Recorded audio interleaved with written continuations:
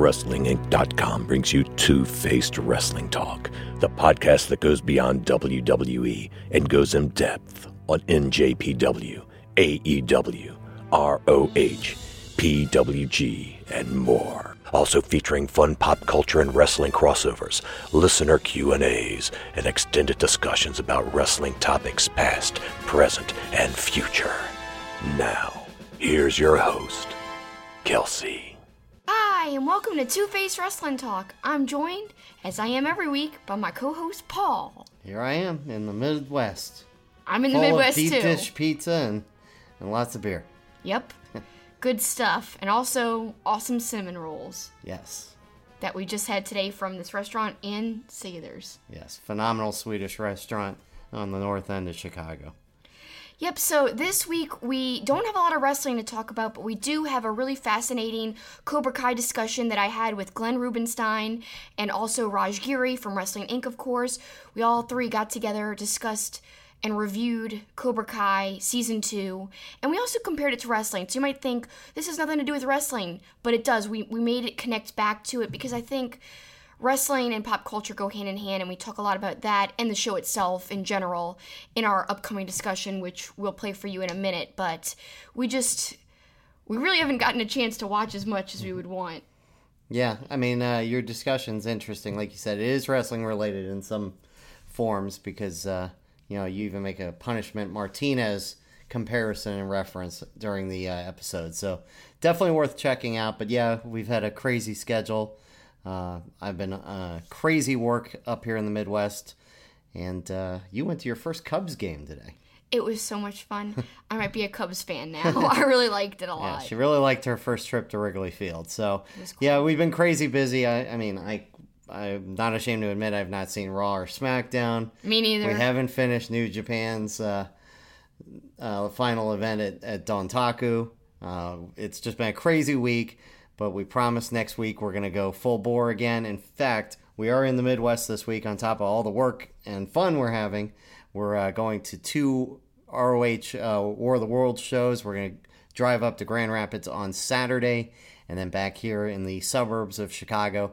And we'll be reviewing both of those shows next week. Yep, we'll give you our firsthand experiences, all the details that you want to know, and I can't wait to go to both of those shows. Really eager to see all my favorite ROH guys, because a lot of people don't talk about ROH, but we do, and that's something I'm really proud of, I gotta say. So hopefully there'll be a lot of cool things that will transpire. Only time will tell. But now, let me throw it to Glenn, Raj, and I as we discuss Cobra Kai. And just a reminder, if you have not seen Season 2 or any of Cobra Kai, this discussion does contain spoilers, so beware. And stop watching now if you have not seen the show. Stop listening now if you haven't seen the show. So please take a listen. Here's what we had to say. Thank you.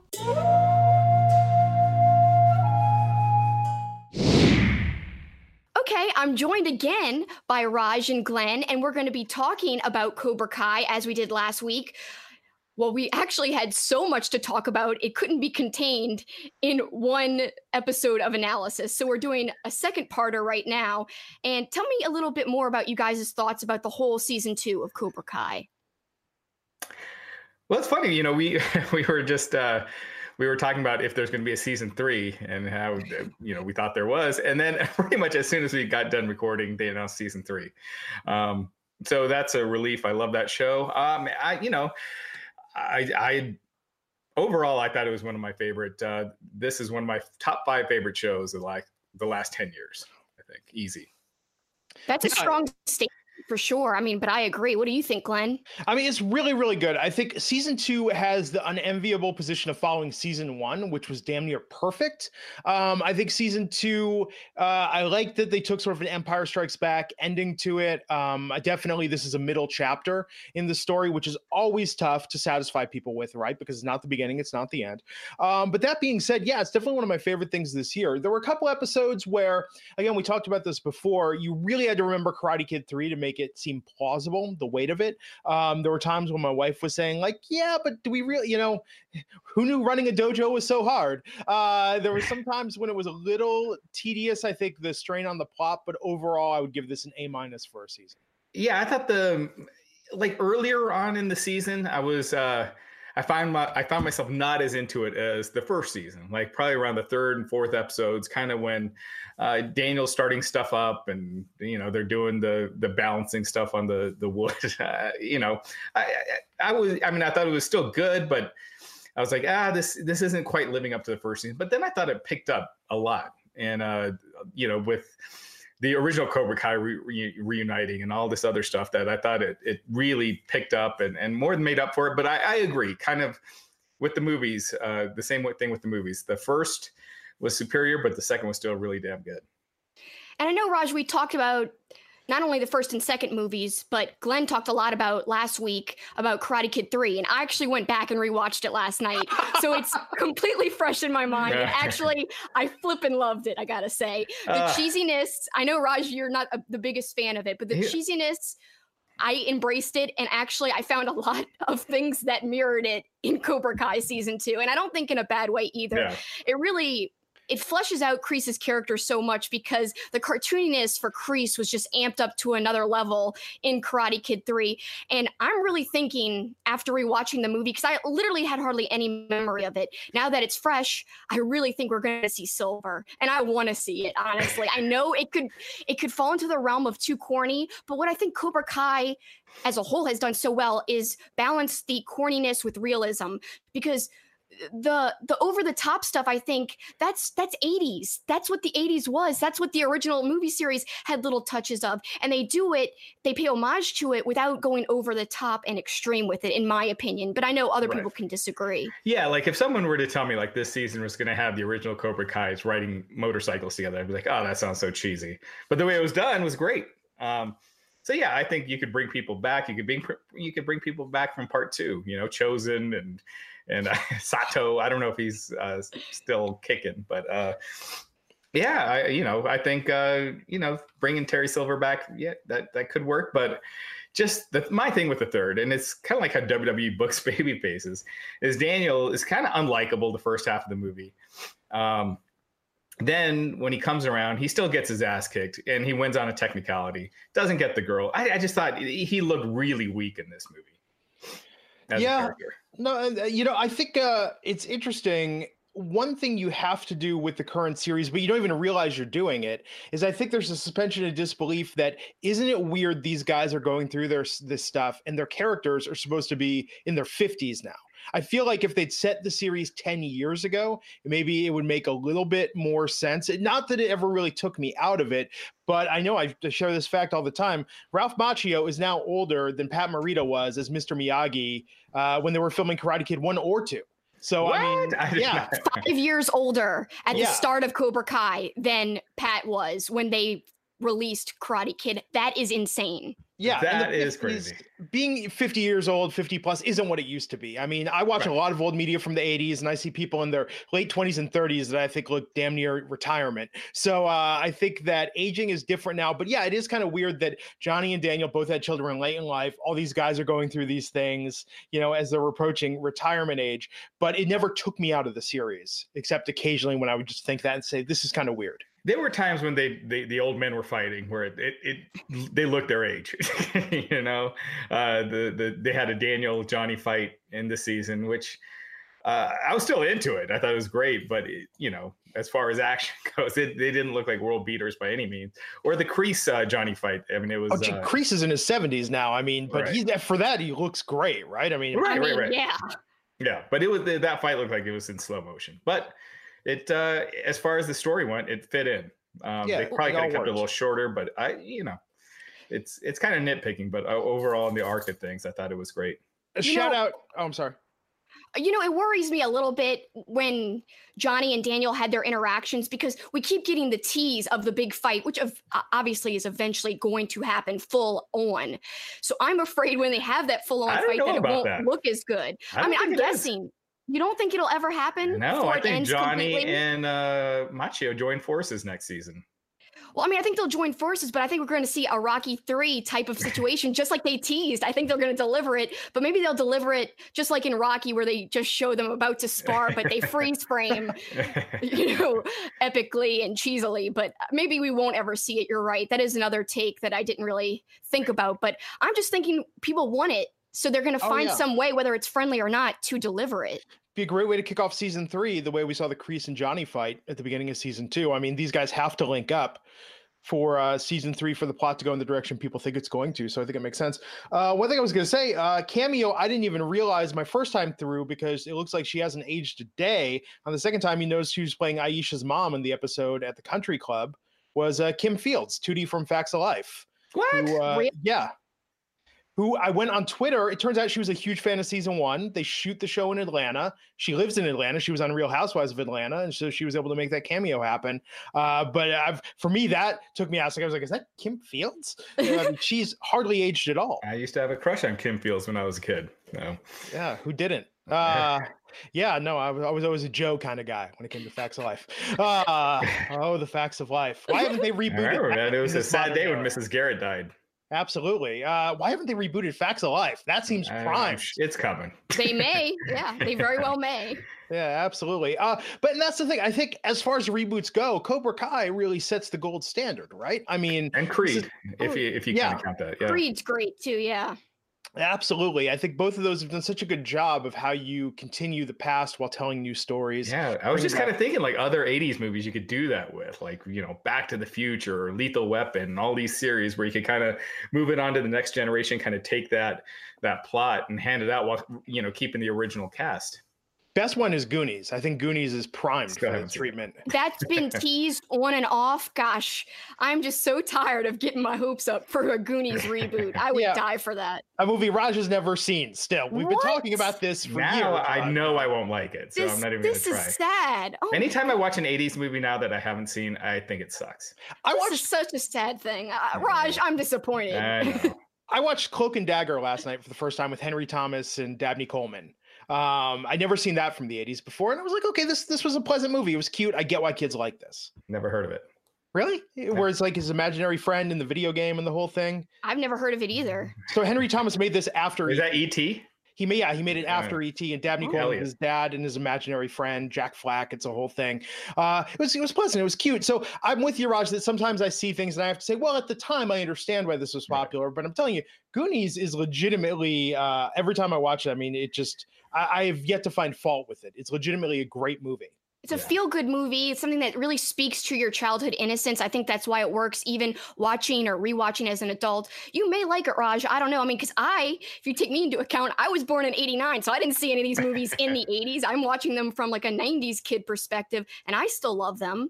Yeah. And I really think that there's something to really attach to with these types of things. Like even The Karate Kid, totally not my generation, but there's a lot of themes in the movie that I think are still relevant today, and I think are still awesome today. If you push aside all the 80s references and the 80s cheesiness, I think there's still the core of a great story, of a wrestling underdog story like you referenced, Raj.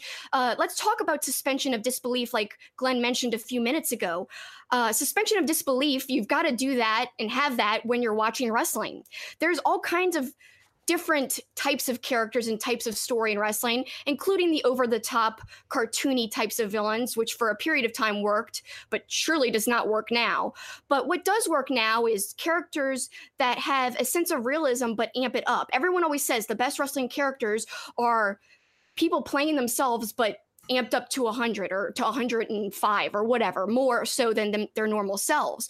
So I think if you look at Cobra Kai like that, it's based in realism, but a lot of the story and the elements of the characters are amped up to another level, to where it is a little more cartoony, but it still works because it still has its roots in realism, in my opinion. And just like with wrestling, you've got to suspend your disbelief, and I think it's easy to do that.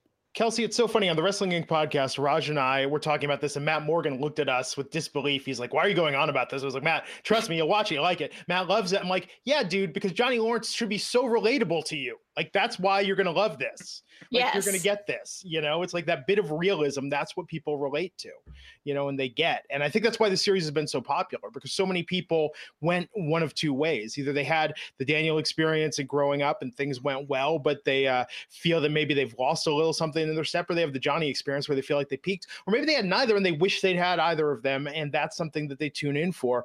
But I'm surprised universally, I've yet to really see anyone that disliked this show. And that's rare. Yeah. I mean, this, Game of Thrones, Breaking Bad, those are like 3 shows that people that have actually sat and watched, Game of Thrones, I know, like my wife never got into it. She watched 1 episode and I was telling her, you need to watch like 3 in a row, 4 in a row. But for the people that have, like, gave it a real shot, that Breaking Bad and this show are the 3 shows I could think of that I cannot think of anyone saying anything negative about. Wow. But I don't know. Game of Thrones is a little violent and a little rapey for my taste. Game of Thrones isn't really my taste either. I gave it a try and didn't like it, but Breaking Bad, one of the best shows of all time. Definitely in my top 5 of all time. Everything is so well done. Much like Cobra Kai, of course, the overarching story is there and the long-term storytelling is there. And we not only talked about character last week, but we talked about storytelling and how Cobra Kai did that right. But we also talked about how wrestling could use a little bit of that, a little shot of that into it, at least specifically WWE. I feel like New Japan Pro Wrestling is a lot better at long-term storytelling. You could almost compare it to a TV series like Cobra Kai, a lot more so than WWE. I think they're a lot more successful at long-term things. To an extent.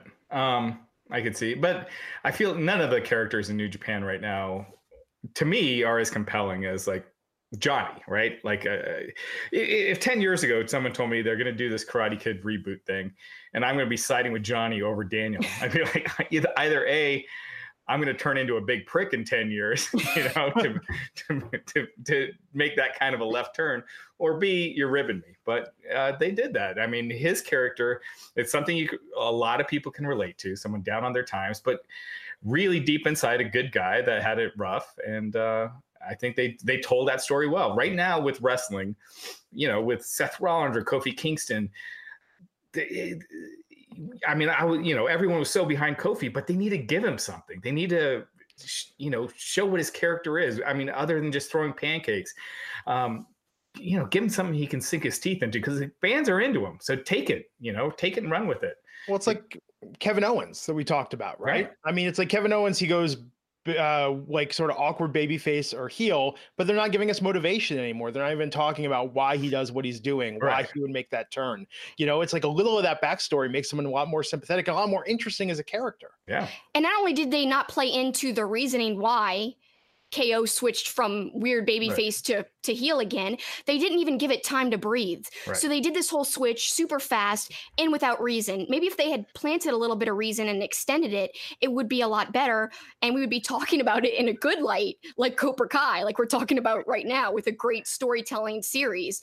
Another thing that I think Cobra Kai has done so well is the homages. We've kind of referenced them a little bit today and also in our review and recap last week, but so many, after rewatching Karate Kid 3, I see it so much more now, all the references, including like the season opener. We've got Johnny and Kreese with that fight, in the dojo. And then I think Johnny gets thrown into the mirror and it breaks. Same kind of thing happens in Karate Kid 3. They're sparring in the dojo and Silver is there and someone gets thrown into the glass yet again. So I just think that's kind of all very epic, and a lot of connections. I mean, we see the cars, we see the Medal of Honor, all these references. You talked about last week, Glenn, Tommy, the comment, and how he winds up in a body bag, just like he said the line from the original movie. So many awesome homages, but not only to the original series, but to 80s movies and the 80s in general. I mean, we had that great dream sequence where Johnny was dreaming about Carmen and stuff, and so many more. I'll let you guys talk about your favorite references from the show, but I think wrestling sometimes does that very well. I think the best wrestling matches can subtly or sometimes blatantly actually reference really important or famously historic past matches. Like I kind of saw a reference to Hulk and to Rock in the Aldis and Cody match from All In. I kind of had that feel at the beginning. So I feel like good wrestling can do those homages just like Cobra Kai did successfully. Well, I'll tell you, I thought Hawk, what a way to make him the villain with stealing Miyagi's Medal of Honor. So people famously maybe don't even know the trivia of this. So Pat Morita was nominated for Academy Award for Best Supporting Actor for 1984 for that. And largely it's thought of on the back of that scene where Miyagi explains his history in the war, the wife that was in the internment camp that lost their child in childbirth. He was so great in that. Oh, it's an amazing scene, right? Like that's when I still watch it. I still am like, don't tear up, don't tear up. And I'm like, God damn, I'm going to start crying again. America's a horrible country. We've done terrible things to our own citizens. Thank you, Mr. Miyagi, for showing us the way. But I think that, the producers actually wanted to cut that scene out of the original film because they thought it slowed down the pacing. That scene is pivotal to really understanding the character of Mr. Miyagi and all he's been through. So I think to have Hawk steal that medal, oh my God, what a way to get heat on Hawk. Hawk had such extreme heat, I feel like, throughout the entire series. I mean, what a 180 character change. Because especially in that episode in the middle of season 2, we see the flashback of him crying, and then he's laying on his back, and it dissolves to current Hawk / Eli, and he's getting his back tattooed. Very strong, very confident. And when we go more into the finale, we'll talk about how Eli got a little bit of what was coming to him from an unexpected person. We'll get into that in a little while. But yeah, Hawk is someone that you just love to hate. But you could still turn him back, as Raj said last week. Yeah, he's got that backstory. By the way, Miyagi doesn't think that America was a bad country or anything. We just got to make that clear. He just felt like there were stupid things that that would. We're not saying anything bad about America. No, yeah. I think it's not a controversial stance, Raj. Just say in World War II, the United States bad things were done back then. Citizens poorly. Yes, bad things were done back then. So Miyagi was a part of the 442nd, and we find that out obviously in the original movie series, but they reference it again. Robbie was reading about that. He has a book, and it said 442nd on his bed, as well as the history of Okinawa, which also Daniel was reading back in the original series too. Another reference that I enjoyed, because I kind of really delved into, since last time we talked, the references that were mentioned more so. And it really enriches my experience having read about the references and rewatched a lot of the stuff. It makes Cobra Kai even better. And Robbie, I bet the scene went something like this. This book's really good. I can't believe you hate him.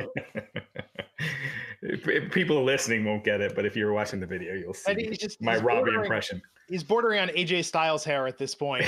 Oh my God, yeah, I could see that. A little bit longer. That's really nice. But he's got this weird sort of Jonathan Brandis quality, which I like.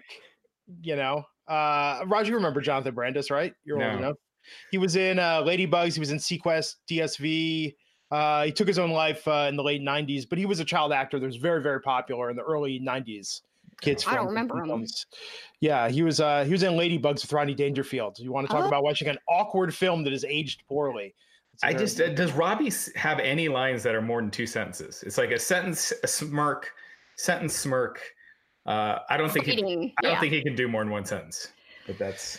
Yeah. Speaking of other films, I didn't catch this homage till the second time through, but I'm pretty sure it was intentional. When Johnny's filling out his dating profile and talking about what he's into, and he says cavemen, and then he follows it up with saying Geico, the Geico cavemen from the commercial. But I'm also thinking that's a double meaning, that he's referencing the movie Back to School with Rodney Dangerfield, where William Zabka played the bad guy Chaz, and famously shows up at the Halloween party in the caveman outfit.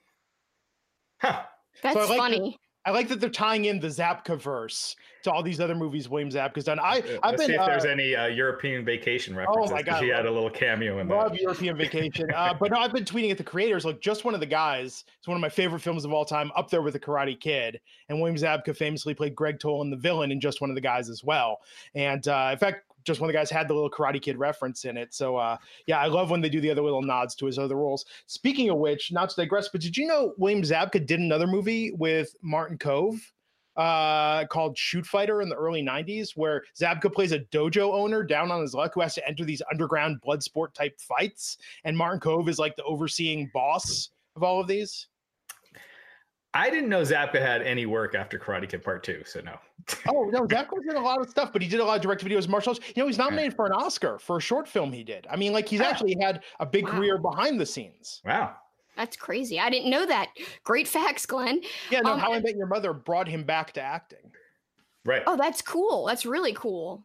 And another cool reference that I liked, you mentioned little, like, tiny details, like when Johnny was filling out his dating profile. Another funny scene with Johnny where he's just discovering the internet. I love that montage, by the way, because that is another homage to the 80s. Great scene, because he's 90s, looking up right? he's looking up all these like 80s things he loves, like music videos, like random movies. And one thing he watches is a Chuck Norris film, and there's this big rumor that's actually apparently not true, that Chuck Norris, turned down the role of Kreese. So it's not true, but they still showed a Chuck Norris clip in that whole scene where Johnny's just discovering the internet. I thought that was kind of funny. And I read about that. I love that one of the first things he types is hot babes, because I think any guy in their, back when they were in their teens or early 20s, when they first got on the internet, that was probably one of the first things they Yep. searched. But with William Zabka, I thought in the first season, he seemed a little rusty the first half.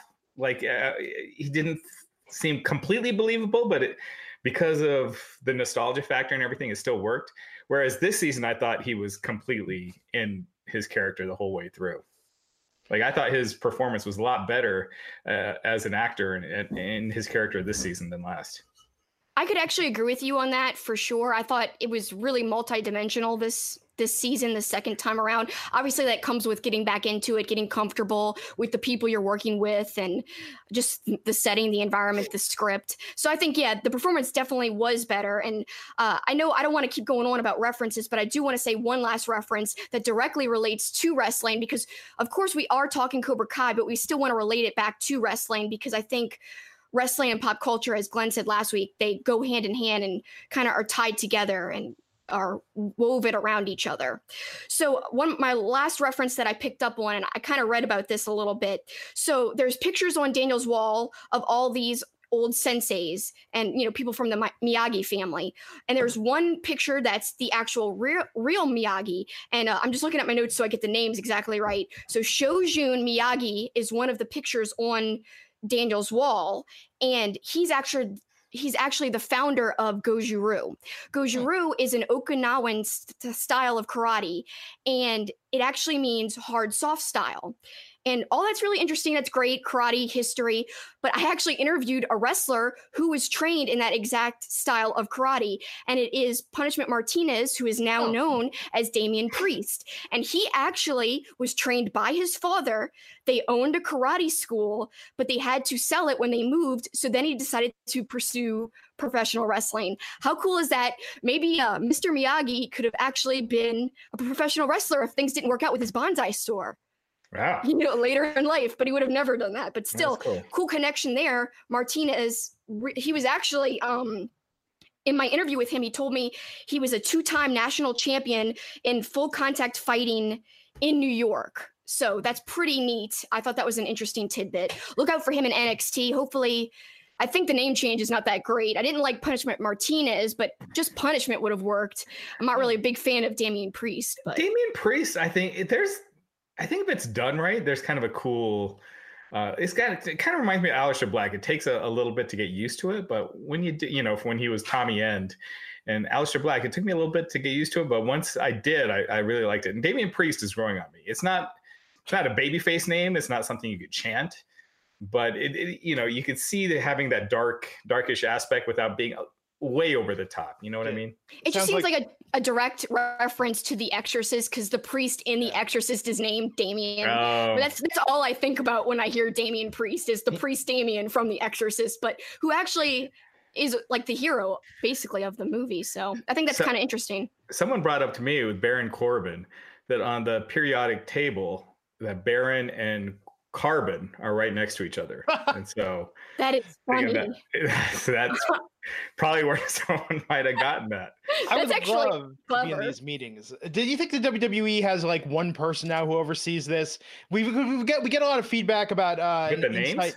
Well, we get a lot of insight into how stories are broken in the WWE. I've never heard a lot of stories from the naming department and how this works. Speaking of which, both of you, and we'll talk offline, but we got a couple interviews with recently released WWE talent. So any business, questions like that, let me know and we'll make sure to ask those. But usually what they do is they have the wrestlers come up with like a list of names and then they pick from those. Like Daniel Bryan famously, one of the names he suggested was Buddy Peacock for his character. But And then Brian, Daniel Bryan was another, and obviously that won out. But yeah, usually it's the wrestlers coming up. Yeah, Damian Priest sounds like the character in the story that's the CEO of an evil corporation who turns out to be a vampire. Yeah. I like that. Yeah. Speaking of wrestling, we did get the cameo in episode 2, new Cobra Kai students. Apparently, they don't watch current wrestling in the Valley because the kid's wearing one shirt that says WrestleMania, the other shirt that's the Ultimate Warrior symbol, and that's it. And how cool are those shirts? It's like the old school shirts are way cooler than if they were wearing like a Burn It Down shirt. Not as cool. No, it's not as cool. And I love Seth Rollins, but yeah, I'm a hugger. Yeah, I mean, right. I mean, they would get kicked out by Kreese for that. Right. You like hugs? No mercy. Get out of here. Hey, I love the wrestling reference though. Gotta love it. That old school WrestleMania shirt. I want that. I'm sure you can find them. That's what he looks like, one of those fake ones. It's too easy to find. They sell at Walmart. Yeah. I mean, all the Rosita stuff really just reminds me of PWG. Obviously, old PWG because they're not running out of Rosita anymore. But every time, and this is just because I haven't watched The Karate Kid in years. So growing up, I never thought about Rosita. But now rewatching it now with such a wrestling focused mind, I'm like, oh my God, PWG. That's all I can think about. How far away is PWG from Cobra Kai? Anytime I hear Rosita, I think of Karate Kid. Absolutely. And I don't know if you've ever been there, but I mean, that's really accurate. You drive around, there are all those apartment complexes that all look roughly the same, hundreds of them down there. So like broken up by CVS's and Del Tacos. Like it's very, very much as depicted in the movie. Not the nicest part of Southern California. And that the South Seas, is that what the apartment complex that Daniel used to live in, that Johnny lives in now? Whatever that place is, it's still there. Yeah. Yeah. Yeah, it's interesting. Although it's not supposed to be the exact same one that Johnny's in. It's one that's similar. Because remember the beginning of Karate Kid Part 3, they were tearing down the one Daniel was in for something, which killed my theory. Because I have a theory, rewatching the original Karate Kid, that Mr. Miyagi secretly owns that building. Because we learned that he's wealthy, he's got the palatial estate. Oh. It almost makes sense that he's doing his own handyman work, but he doesn't want anyone to know that he owns it because they're going to just complain to him even more. You know? How could he afford all that? I mean, you look at the Miyagi estate, you look at all those cars. That seemed like a maintenance man's salary wouldn't pay for all that. Yeah, he's got money. Although if you look in the first one, isn't there an oil pump on his property or near his property? People have speculated he had money from that. But I love that they recreated that. So that's not a real location. They had to rebuild that entire thing for Cobra Kai Season 2. And I thought that was the part that got off to a bit of a rocky start. And it was storyline-wise, it was supposed to, with Daniel reopening Miyagi-Do, attracting students. That was the part where I was like, well, they're really spending a lot of time on how's Daniel going to attract these students? What's he going to do? Yeah, that's exactly my point when I was saying, like, I wasn't quite as gripped at that point, in the first few episodes as I was with the first season. Yes, and I'm bummed we didn't get to see the ice thing again at their showcase, Valley Fest. I loved the showcase scene because, it just showed you how much cooler Cobra Kai was coming off than Miyagi-Do. And, that's just natural. Obviously, people were gravitating towards Cobra Kai, and they're the more flashier, more fun-looking dojo for sure. But another cool thing is the dueling set of commercials when Daniel's trying to attract people to his dojo. One, it's free. Of course, no wonder his wife's not happy. Just doing it for free, neglecting the family business. No wonder she's so upset with them. But I think that his commercial really subtly was really well done. I love the whole snake in the grass thing that got the Cobra Kai kids mad to do the dueling presentation at the event. But I also didn't know, but I read this and I rewatched the scene and I found out that I think it is a tree. So when Johnny made his dueling commercial, he kicks a bonsai tree at the end. I didn't know it was a tree. I just thought he was kicking something random. But apparently, Johnny is kicking at the end of his commercial a bonsai tree. Kind of a subtle dig at Daniel. Pretty neat. Yeah, it's interesting that balance that Johnny talks about later in the season, how to still be badass but have honor. I think that's a very interesting idea. And it really sets up where things can go next season. I think that's kind of more realistic with today's environment. You know what I mean? Like, I think that's kind of what people really think of with martial arts in a lot of ways is, being able to be tough and defend yourself. Like when people go to jujitsu classes and stuff like that, it's not to be, I don't know, overly peaceful, but it's to be able to defend yourself, but still be a fighter, and you can take care of business when you need to. Now, the creators have made this comparison saying that in the Valley, in Southern California Valley, the karate is like football is in Texas. How's the dojo scene where each of you live? I think there are like 3 or 4 dojos in my small town north of San Francisco. And I know this because I see people on Facebook post about them all the time. How is it where you are in Colorado, Raj? You see a lot of MMA. You see a lot of like jujitsu, MMA schools taking over as opposed to karate. You don't see much karate as much anymore. It's, mostly Aikido, jujitsu, things like that. Kelsey? I feel like there's more boxing schools around here than karate schools. That's the funny thing. But maybe I'm just not looking out for karate schools, but I don't recall in my driving around, and I drive all the time, and New Orleans really is a small place. I don't remember seeing very many, to be honest with you.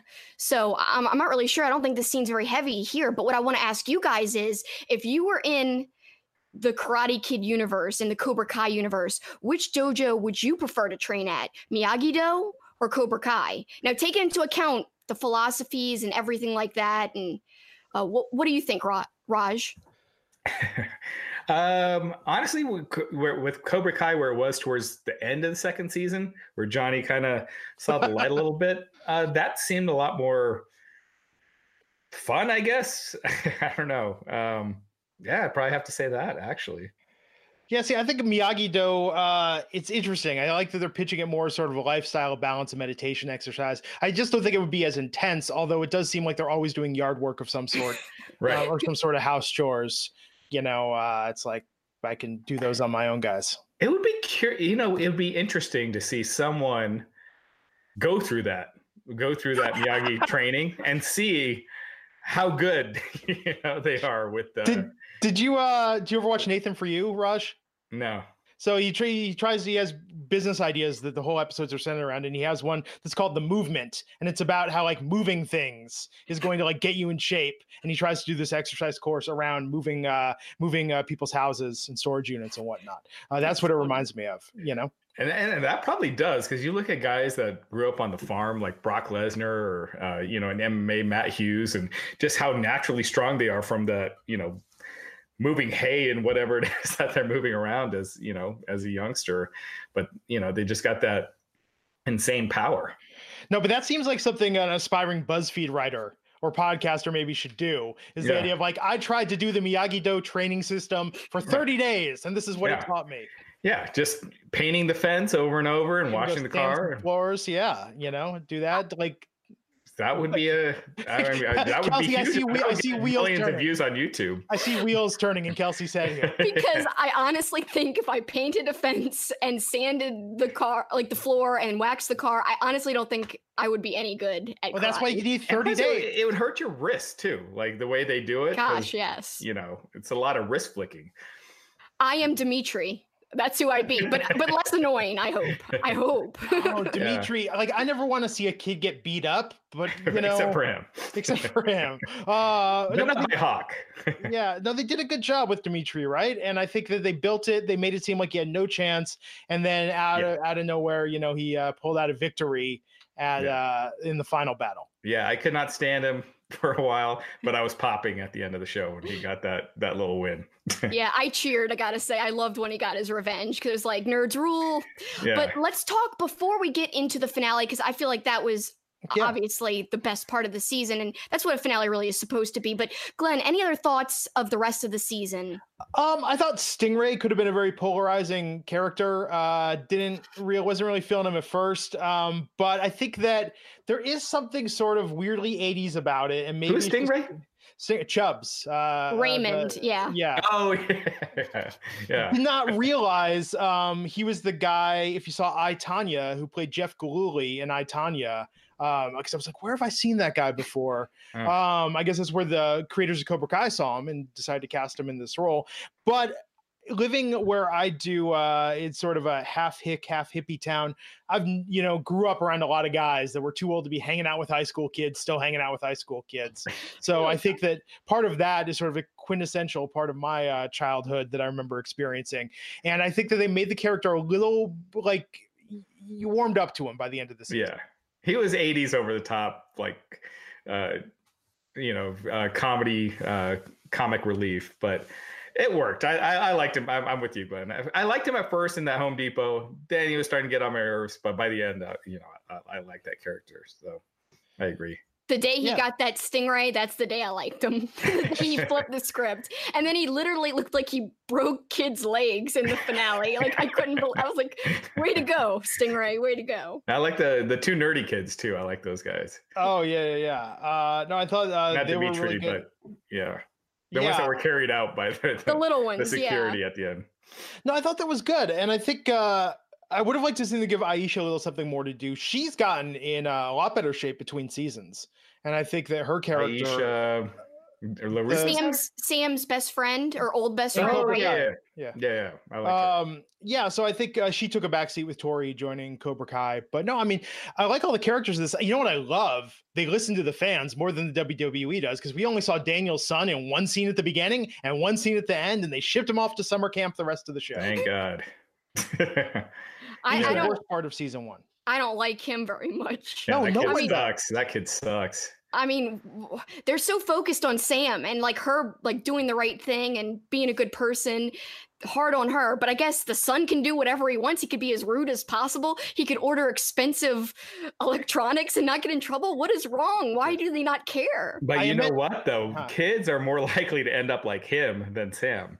That's true. And that's sad. In this day and age. Yeah. Yes. I amend my list. Daniel's son. Add him to the list of children I'd like to see get beat up. Maybe season 3. Let's hope Kreese just kicks the crap out of him. Yeah, I thought Sam was good. I mean, look, Sam is kind of a plain vanilla character, similar to Robbie, right? I mean, they didn't give her much of an arc. I think Robbie kind of changed. Like he started off dark, became overly goody two shoes, and then by the end, you had the shift. Yeah, the gray. But I think that Sam, I think, is having internal conflict, though. I mean, we saw it with the kiss to Miguel. Yes, she was drunk, but I think there's something internally going on with her. She's trying to find herself. She doesn't have many friends. I mean, yes, she still has Moon, but like her life's in turmoil. It's upside down. So I think we're going to see a little bit of a change in season 3 in her, because she's obviously torn up. And we'll talk more about the finale in a second, but I still want to hear you guys' favorite scenes before the finale. But I think we're going to see more from Sam. So give her time, I think. But Glenn, what were you saying? I'm sorry. I think Miguel is such a good character. Just so well written, so well rounded, so relatable. Reminds me of a lot of kids I know. He's not one particular archetype. And I think that to pair him with someone like Samantha, it just seems weird to me, the part that was, but I remember being a teenager. I remember how you take things that he was still obsessed about this, conflicted about this, where it's like, you guys have been broken up for 6 months, and he was still like obsessed with her. And like happens, making man. Cringy flash animations. Hey, I get it. Ex-girlfriends that were obsessed with me afterwards. Raj, the teenage years. When Raj retires and writes his memoirs, No, I think it's tough for them. Yeah. Hey, but no, I think that I like the roller rink stuff. I think it's interesting for them to show kids going out to things. I mean, because I wonder all the time, we have a roller rink near us. I'm like, how in the hell does that stay in business? Yeah. So I think to, show that golf and stuff is still popular, that the roller rink is still a popular destination. I like that they're trying to just show that it's not just, oh, you kids on your iPhones these days, I love the golf and stuff callback. That was one of my favorite parts. I was like, yes, it's still there. I was wondering if they were going to show it, and it was great. I knew it as soon as he's like, you should take her to where I took all my babes. Right. Wonderful. And they played that same song from the first movie during it. Yeah, and the music was really, really good this season. I like that they bring back the tunes from the original movies. Right. And give a little twist, like Cruel Summer. They brought that back. And twice in the episode, the original and then the remake of the song, both worked really well in both instances in the same episode. Loved it. Yeah, so real quick, let's go through what happened in the final episode. Yeah, Kelsey, you want to? Okay, so obviously Sam's conflicted because the episode before the finale, she kind of accidentally kisses Miguel. We don't know if it's a pure thing or if because she was drunk or because she was upset with Robbie. And then she had the fight with Tori in that episode as well. Right. And so Sam is just in turmoil. Things are up in the air, up in smoke. So we see the beginning of the finale. She's at Johnny's house because Robbie doesn't want to take her home because Sam tells him, I can't go home like this. So frantically, Sam's parents Daniel and his wife trying to find where she is. She's got an iPhone tracker. They find she's at Johnny's house. A little tiny fight ensues, but it's broken up yet again, as we never see them go all out. And then Robbie ends up staying with Johnny. Well, that's why he went to his dad finally, because he decided to stay with him. So they all go to school, and Tori, who saw the kiss in the previous episode between Miguel and Sam, is like, she goes over the intercom and says, "I'm coming for you, Samantha. I'm coming for you." And she exclaims, of course, she calls her a witch with a B. And basically they meet out in the hall, and it doesn't just turn into a fight between the two girls, the two main girls, Tori and Sam. It turns into a fight between the two dojos. And that's what I think is the best fight scene of both seasons. I love that fight scene so much. It's so epic. But of course, at the very end, I thought Sam was going to be the one who goes over the railing and hit the stairs. I knew somebody was going to hit the stairs. I had a feeling you could feel the tension because they were showing angles with the rail. The way they were shooting it, you could tell like it was dangerous. Right. Something was going to happen. I really thought it was going to be Sam, and I thought like that would just be Daniel's downfall, like his mental downfall, and he would actually almost turn to the dark side completely. But no, it was Robbie and Miguel fighting, and Miguel has a moment where he remembers what Johnny was trying to teach him, to know the difference between mercy and justice and fairness. Yeah, so Miguel had him beat, basically. Right. Yeah. But he didn't continue. He held back. He showed mercy. Right. But Robbie took advantage of that. And this is what you were talking about, Raj, at the end of our conversation. Robbie showed a dark side and kept beating up Miguel, and not on purpose, but he caused him to go over the railing. Miguel hits basically his neck and tumbles down the railing, tumbles down the stairs, winds up in the hospital. Carmen's mad at Johnny. Carmen is Miguel's mother, of course. And they had just kind of started dating her and Johnny. Right, exactly. And so that relationship's gone. Johnny, basically, his relationship with Miguel is probably going to be severed or tough. He doesn't know if Miguel is going to recover, and he really loved him like a son. Robbie, we don't even know where he went after he hurt Miguel. Daniel and Johnny are not getting along, and like you just referenced, Carmen and Johnny are probably no more because she doesn't ever want to see him again. So Johnny's in a really dark place. And before we analyze the episode itself, you guys can give your thoughts. And real quick, and right at the end, Johnny's going back to the dojo, and he sees that Kreese came back. Kreese was basically exiled a couple of episodes earlier, and he sees Kreese training the students. The students have turned on Johnny because he taught them to show mercy. Miguel had shown mercy, and he ended up, probably paralyzed. Who knows what's going to happen to him? And so they've turned on him. So Johnny is basically a man without a country now. He's got no dojo anymore. Kreese took that over. And we're kind of left at the end of the season with Johnny by himself. Kreese is running the Cobra Kais. Daniel, we'll see where his head is at, because his student was the one that didn't show mercy and caused a guy to, be seriously injured. And his wife doesn't want him to talk about karate anymore. So who knows where he's going to go from here. He obviously probably can't be involved with Miyagi-Do if he wants to remain in his relationship with his wife and have a good relationship with her. But also, you mentioned Johnny, Raj, and he's in a very dark place right now, throws his phone away. We see that Allie actually accepted his friend request on Facebook, so we were thinking we're going to get an Allie tease. But do you think, after Johnny sees Kreese taking over Cobra Kai, eventually you said that they might team up, him and Daniel, but what I'm thinking might happen first, and I want to know what you think. Do you think he's going to actually go down a dark path again? Because he's all alone. He's basically in a really bad part of his life. Is he going to go down a dark path and a villainous path before he finds the light again and maybe works with Daniel against Kreese? What do you think? I don't think he goes down a dark path again. I think he realizes that what he was doing was wrong, and these kids have turned this dark path, whereas Miguel was right.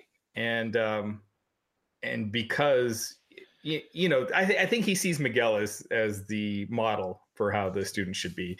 And I think Allie, the call was, I don't know if it was because of the Facebook request that was done earlier in the season, or if it's because she found out that, Glenn had floated that theory about Tori being her daughter. Maybe she found out that Tori had joined the Cobra Kais, and that's what that call was about. So I think I could see something there as far as Tori being the daughter.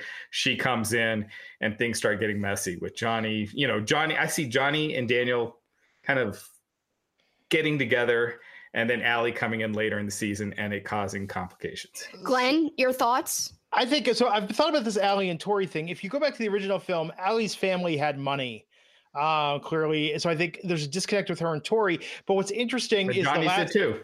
Well, yes, but the difference though with Allie, remember Allie Schreiber, the last name. I'm thinking Allie's maybe the stepmom. Allie's maybe the stepmom who's been away, who doesn't want to deal with the kid, perhaps. But I love the swerve, though, that we see season 1. Johnny's bummed out, gets the request from Allie, or Allie tracks him down, starts talking to him. He thinks, oh, hey, it's go time. Going to make things happen. Get a little Blue Chew. Plug for the sponsor. Shows up there, and then Allie just wants to yell at him because Tori's my stepdaughter. How dare you get her into all this That's a trouble. good way to do the reveal. Yeah. I think that would be something that would sandbag people pretty well. I think getting Robbie and Johnny back together, though, would also be a good way to kick off the season. Johnny's got to find Robbie, right? Because he still doesn't stop caring about him, because he's in trouble and he's on the run. I think there's a lot of different ways it can go. I like keeping Robbie on the dark side.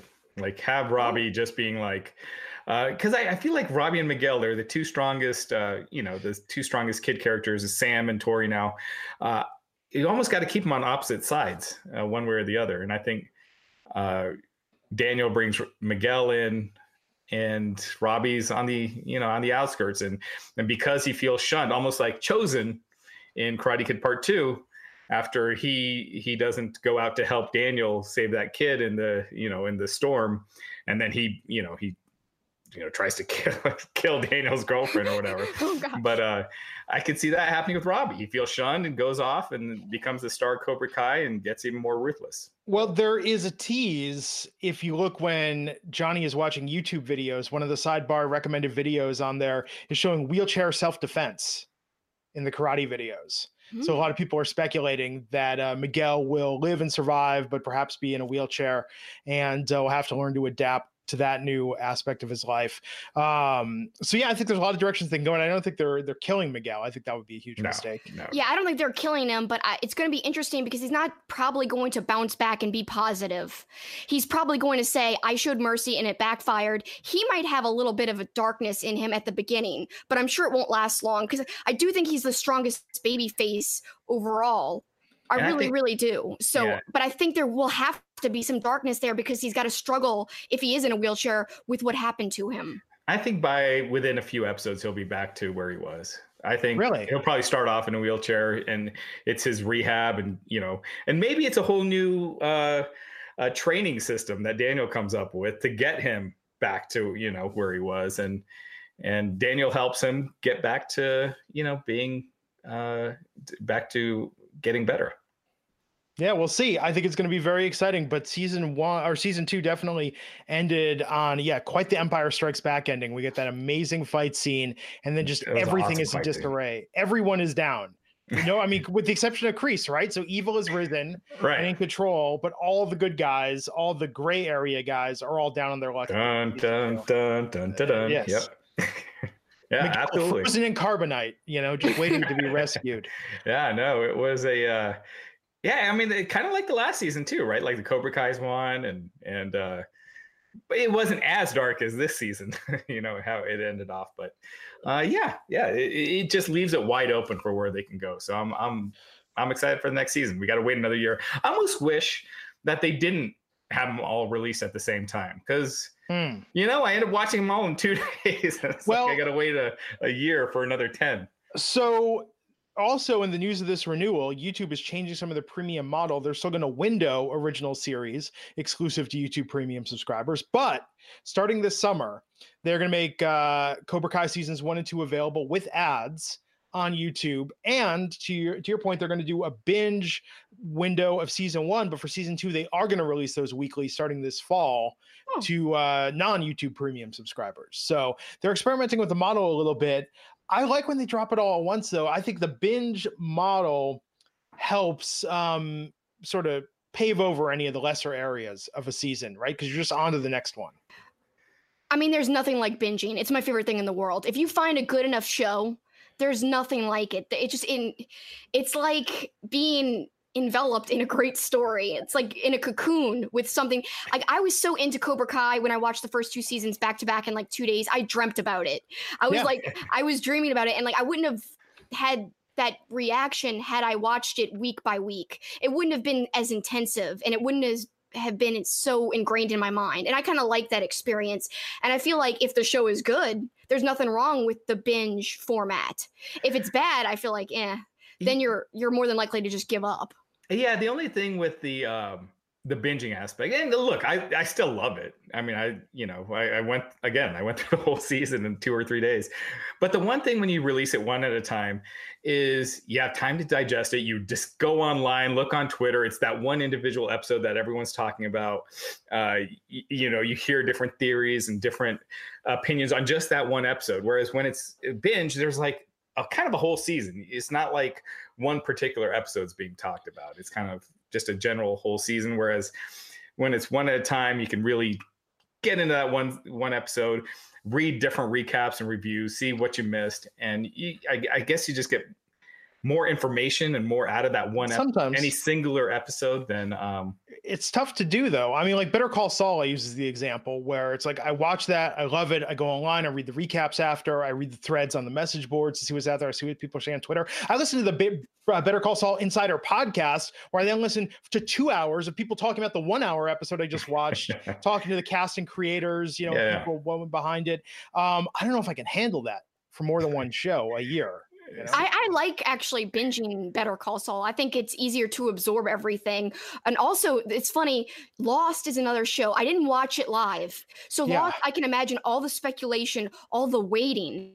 I binged Lost, and it was amazing. I still read about it, but I waited to the end of the whole series to read about it. Got books about it. I still think you can research, but you're right, Raj, there is something about going online and talking about one episode and really speculating what does it mean? What's going to happen next week?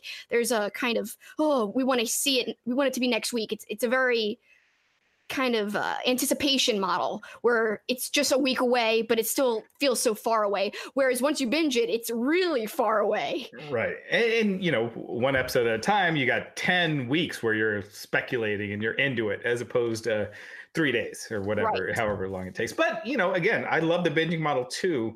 It's just different. Right. So favorite scenes from the episode, Glenn?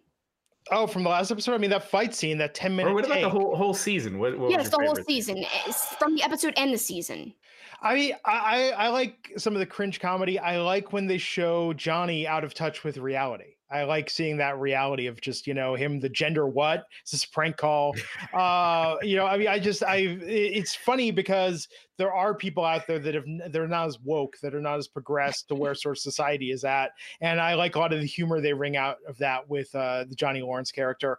I liked Kreese. I like that they made you really care about him for part of an episode, at least, that you were like, oh, maybe I was wrong. Maybe he's not this mustache twirling villain. So I thought that was really good. I thought, not Kelsey, I don't know what you thought of this, not being a Game of Thrones watcher. I thought the references to Game of Thrones, where I was like, why are you guys shoehorning this all in here? Not everyone gets this. I don't know either, but as someone who hasn't watched it, it still made sense. I mean, I could understand from what ended up happening. Exactly. Yeah. But it's like, why do they want to plug Game of Thrones so much? Yeah, it kind of dates it though too. Show. It's like not a movie. Show. Well, so it's also not a competition. Well, it also dates it though, right? Because I think that something isn't timeless when you're like specifically referencing the time period it's in. And again, I think if this had taken place 10 years earlier, it would make a lot more sense character motivation wise than the age that they're at. You can watch this 10 years from now and it still stands still, but that reference kind of takes you out of it a little bit. They won't. Yeah. Right. I get what you're saying. But I like the stuff with the kids. I think it's a tough balancing act, right? Because I would watch a show that was literally just about Johnny, and Johnny's in every scene. Strangely, I don't know how I would feel a show about Daniel if Daniel was in every scene. Yeah. I don't know if I could hang with that. The kids, I like it. I think they're doing a better balance of what Degrassi The Next Generation did when they brought the older characters on and the newer characters. Cobra Kai is doing like the better version of that and how they're balancing the stories. But I think, remember, the show is called Cobra Kai. I think Johnny should be in at least half the scenes in the show. I love Degrassi. I can't believe you just referenced that. That's awesome. Yeah. I really loved that show. Yeah, no, fan of the original, fan of the reboot. In fact, I'm not going to Toronto for Degrassi Palooza next month, but I did go to a screening a year or two ago and got a great photo of me with Joey Jeremiah and Snake, which was fantastic. Oh, but that's yeah, incredible. but I think the balance is very similar to what they're doing to what Degrassi The Next Generation did for those seasons when they had the older characters in. And I'm hoping they don't ever transition this to just the newer kids, because I think a lot of people will stop watching. I think so too. That's a perfect point there, because the nostalgia factor, the old characters, I think they have a lot to play in the story and in people's desire to see the story unfold. Raj, what are your favorite scenes from the season and from the final episode? One of my favorite scenes was when Daniel, Johnny is on the date with Miguel's mom, and they go to that Mexican restaurant, and Daniel's there with his wife, and they're forced to basically sit with each other because it was so full. And I love that whole scene and that whole part. They get just wasted together, and I just love that. So that was probably my favorite of the whole series. The last scene, that kick off the balcony. You saw it coming, but when it happens, it's still kind of like, oh, geez, like are they killing him off? Like, where are they going with this? So a strong season. I thought it was it's a great show, and like kind of what you guys were talking about. When you hear about a reboot and you hear that their kids are going to be involved, you kind of think that it's going to be focused on the kids, but it really wasn't. And Johnny and Daniel were the stars of the season and last season. They were the focal points. I find Johnny's character way more interesting than Daniel's on the show, but they're still both strong. And then they make the kids entertaining too. So big thumbs up. I can't wait for season 3.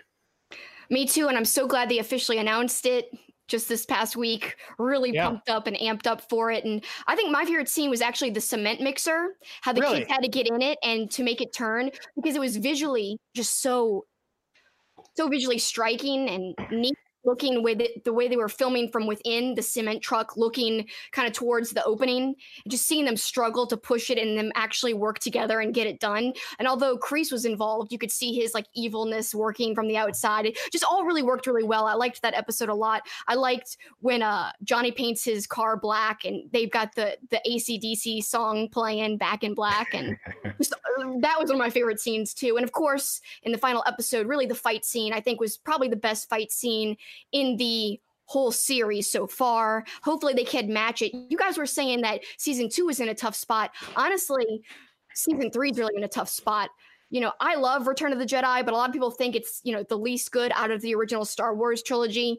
So hopefully people don't think of the 3rd season of Cobra Kai that way, but because I think it's got a lot to live up to, whereas the 2nd season had a lot to play with from the 1st season, especially with Kreese just coming in. Who are they going to introduce? How are they going to handle all this changing stuff? There's stuff to work with, but just hopefully it can follow up those first 2 great seasons. No Cobra Kai Ewoks. No, we don't want that. They were the Jar Jar Binks of the first 3. That Yub Nub song was kind of catchy though. But no, I think that they've got a tall order going forward on this, and they keep talking about, the creators keep saying, "Oh, we've got seasons 4, 5, 6." Yeah, it doesn't have to be a 3-season thing. Yeah, I was just thinking that when we were talking, when we were talking about the arcs and everything. Yeah, what season does Daniel's wife leave him going like, "You with this goddamn dojo"? I mean, that is all he's talking about. I'd be annoyed if I was her too. I mean, all he keeps talking about is the dojo, is karate, is his old feud. No wonder she's so upset. But I feel really bad for her and for him too. I hope they stay together. And if she's upset with him and then Allie comes in, there's a lot of different ways you could go there. Oh gosh. Oh geez. You're right, Raj. Oh geez. Place, but Daniel was talking about Allie in this last season and his feelings for her to his daughter, and wouldn't go too into it, but it was referenced, which makes me think that it's going to be used later on. Yes, and he references the girlfriend Judy back in New Jersey. Right, from the very first. From the very first. So you see someone actually. No, she is actually. She's running to the car. You can see him say bye, Judy. Right. Yeah. You can hear it a little bit. Yeah. I've seen that movie so many times. I think she's like in a red shirt and jean shorts if I recall correctly. I think she's wearing a red shirt. Yeah. Yeah, running towards the station wagon while they're taking off. You know what I never caught to the last view of the Karate Kid was that the keychain was Miyagi's dog tags. And I actually tried to freeze frame it in the first one, but you can't quite make out what exactly it says on it. But yeah, it's just little details, right? It's like you don't notice until you really, really start paying attention to everything. Wow. We went long here, guys. Yeah. We really did. So any other closing thoughts, you guys? No, I think we covered this to death. Although I got to say, what was up with them using a Peter Cetera or Chicago song that was not Glory of Love? And one of the episodes was called Glory of Love. Yeah. Yeah. And it was never used. The song has yet to be used on that show. Yeah. Maybe they're Maybe it's a saving rights it. thing. Or a rights thing, yeah. Or they're saving it. I really don't know. I hope the fact that they could get another Chicago song. Well, Glory of Love is just Peter Cetera. It's not Chicago. So maybe he's being a prick and doesn't. I don't know. I would think they own the rights to it because it was on their soundtrack, but we'll see. Yeah. So stay tuned for season 3 coming 2020. Yeah, we'll eventually talk about that, I'm sure, whenever that comes up in 2020. I hope that would be a fun discussion. But thank you guys for joining me to discuss Cobra Kai. Fascinating discussion, great insights from the both of you, and appreciate your time. Here's to 2020. So I want to thank Glenn and Raj for joining me. I had a lot of fun talking Cobra Kai. I'm so happy that they included me, and I think it was a fun conversation. I hope you guys enjoyed it. And I know I enjoyed the series Cobra Kai, so I'd love to know you guys' thoughts. Tweet at me at SuperKickingIt. Let me know what you thought about Cobra Kai. SuperKickingIt. And again, I know we didn't talk too much wrestling, just me and Paul this week, but don't worry. Next week it's jam-packed. Yep, we've got... We'll look back at Don Taku, because obviously by now most everybody knows what happened, but we'll just put in our 2 cents on that. Best of Super Juniors getting underway. We will talk about it again, the 2 shows that we're attending here in the Midwest from Ring of Honor War of the Worlds. And Money in the Bank is coming up as well. We'll look forward to that as well. Yep. And maybe we'll even fit in, not next week, but soon, a PWG Rewind. Yeah. Because I love doing those. Yeah, that's coming again soon, I'm sure. Yep. Thank you so much, guys, for listening or watching if you're checking us out on YouTube. We really appreciate it. We know your time is valuable, and we can't say enough how much it means that you take the time to spend that amount of time with us. Thanks so much. But that's it for us. That's the finish.